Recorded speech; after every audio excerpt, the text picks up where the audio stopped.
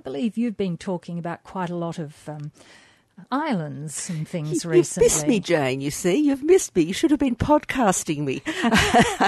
Found out. Aha, yes. Well, last week, Jane, we did talk about some add-ons you could do if you were visiting the South American continents, which was Galapagos and Cuba. But this week I'm reverting back to the African continent, which we talked about recently, and some of the lovely things you can add on to one of those sojourns, which would be Madagascar or Mauritius. 2NURFM at 1:10. We're talking travel for our sponsor, Travel on King. Sally Lucas, we're looking at going for a rather nice holiday in Africa and then going somewhere else. Exactly, and you've been on a very nice holiday. Welcome back, Jane. It's lovely to have a program with you again. I've missed you. Anyway, it's all good. I've missed you too. Thank you. Now, if you're doing East Africa, particularly, I've sort of selected Madagascar for that reason because it would be closer, to Nairobi. And I think it's an island that conjures up all sorts of images because it's got these incredible baobabs, it's got rainforest, it's got desert, and you've got, of course, the wonderful lemurs and various varieties of lemurs that are the only place in the world where their natural habitat is. So they'd be worth looking at. So it's really quite a fantastic thing. And it's also got remarkable flora and fauna other fauna as well. So you can go from rainforest to desert in about 300 k's. It's quite a big island. It's about the size of France. It is big. It is big. And so you've got a kaleidoscope of things you can do on this island. As I said, it's quite vast. You've got limestone karsts, you've got canyons, mountains, rice paddies, forests of every kind, rainforest, dry forest, spiny forest, and it's got a really what they call a laterite-rich soil. It gave the country its nickname of Red Island. It's got 5,000 kilometres of coastline as well, so it is remarkable. 5% of all known animal and plant species can be found there and there alone, nowhere else in the world. It's one of David Attenborough's, I guess, other favourite places after Galapagos because of that, so he has a great affinity with both those island destinations. But even things like they've got camouflaged chameleons, they've got odd-shaped insects, they've got these vivid frogs, turtles, several species of sharks and whales, etc. So a very, very interesting island that deserves a reasonable amount of time because there are distances if you wanted to get to see the variety of geography that it has to offer. There's also mountain biking, trekking, diving, rock climbing, kite surfing you can do. So it's got everything really. Easy to get around? You need a car because of the extent. The public transport system, like a lot of these places, isn't fantastic. So depending on where you're going to base yourself, the capital is Antananarivo, and that's where you would fly into. The high season is July, August, and that would be very busy because of European school holidays. So we'd suggest, if possible, to avoid that. Winter, you get balmy temperatures by day and cooler nights, particularly in the highlands. It can get quite cold. And they do get a spike of high season activity around the Christmas New Year period. So for us, really, the best time to go would be the shoulder season, which is April to June and September to December. So they're the nice times to go. But it's a huge place, as I said. The roads apparently are not fantastic, like a lot of these places. In Africa, of course, you don't always have those wonderful roads that we get used to. So you've got to allow extra time for your driving because there will be dirt roads or potholed roads. So you've got to really take it easily. But you could just, stay in the main capital, and there's still plenty you could do in and around there as well if you so desired. So it'd just be something nice to do as an end to, say, your safari. The other place you could go, of course, which is a lot closer to the east coast of Africa or East Africa, would be Zanzibar.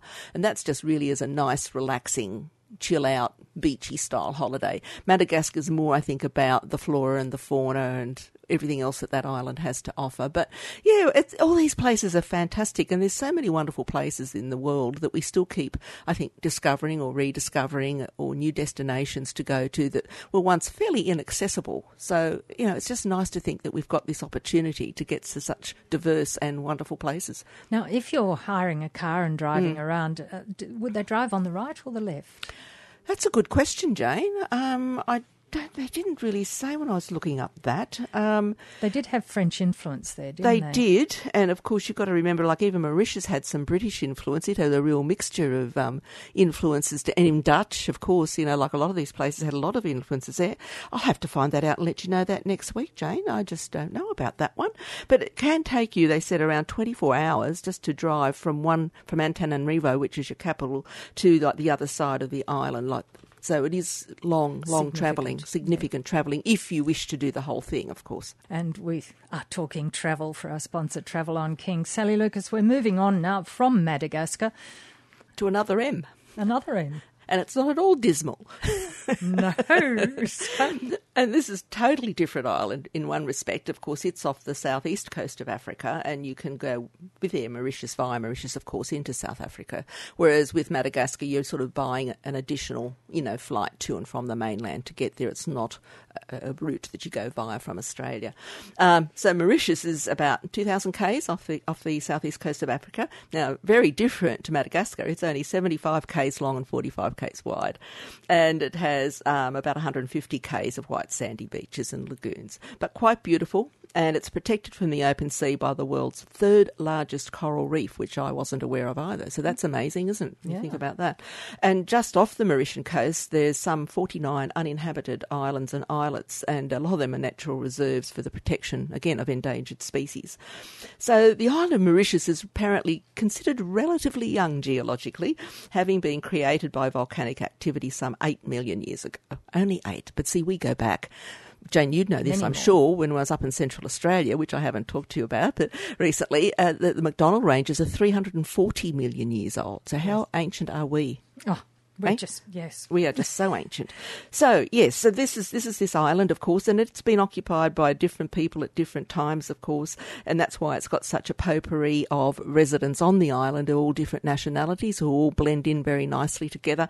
So you've got some type of Creole to the Dutch ancestry, French ancestry, African. So it's a real range, and the island itself is quite beautiful. It has got a ring of mountain ranges as well. The highest peak is about 828 metres, or a bit under, I guess, 3,000 feet as well.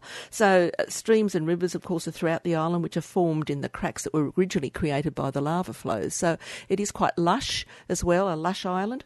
It's got a very tropical climate. You basically have 2 seasons, a warm, humid summer from November to April, with a temperature roughly averaging around 25 centigrade, which is nice, and a coolish dry winter from June to September, when it drops down to around about 20 degrees centigrade. So there you go. But what a lovely island. There's no marked rainy season, though most of the rainfall does occur in the summer months. So, yes, and it became an independent state on the 12th of March 1968, following the adoption of a new constitution, and then in 1992 it became a republic within the Commonwealth of Nations. It's also the only country in Africa where Hinduism is the largest religion. So isn't that interesting? So they've got the Indian population there, of course. They're multi-ethnic, multi-religious, multicultural, multilingual, multi-everything. And, of course, you've got definitely, as far as your food's concerned, the same. You've got a real different range and variety of foods to eat and choose from. So you could just choose to do Mauritius as a destination itself if you wanted to, but certainly if you've been after, doing a safari or doing some really dusty travelling, it would be nice just to chill out and have that little stop in Mauritius for, 5 nights, 7 nights on the way home. It'd be lovely. Certainly would. So Mauritius is a good one, and Madagascar's a good one. And Madagascar's a good one. And just one little thing before we finish on this point, Jane, about airlines. Emirates has joined a club that will annoy a few flyers. They're now going to charge for seating, and this came into effect from the 3rd of October this month. So economy passengers can expect to pay US $15 for short haul and US $40, but this is per person for long haul, and it depends on what sort of fare you're in, so they're not making it easy, whether you're on a discounted fare, a special fare, so the exact amount could vary. And of course, Qantas charges at the moment about a $30 to seat, an economy class seat on an international flight.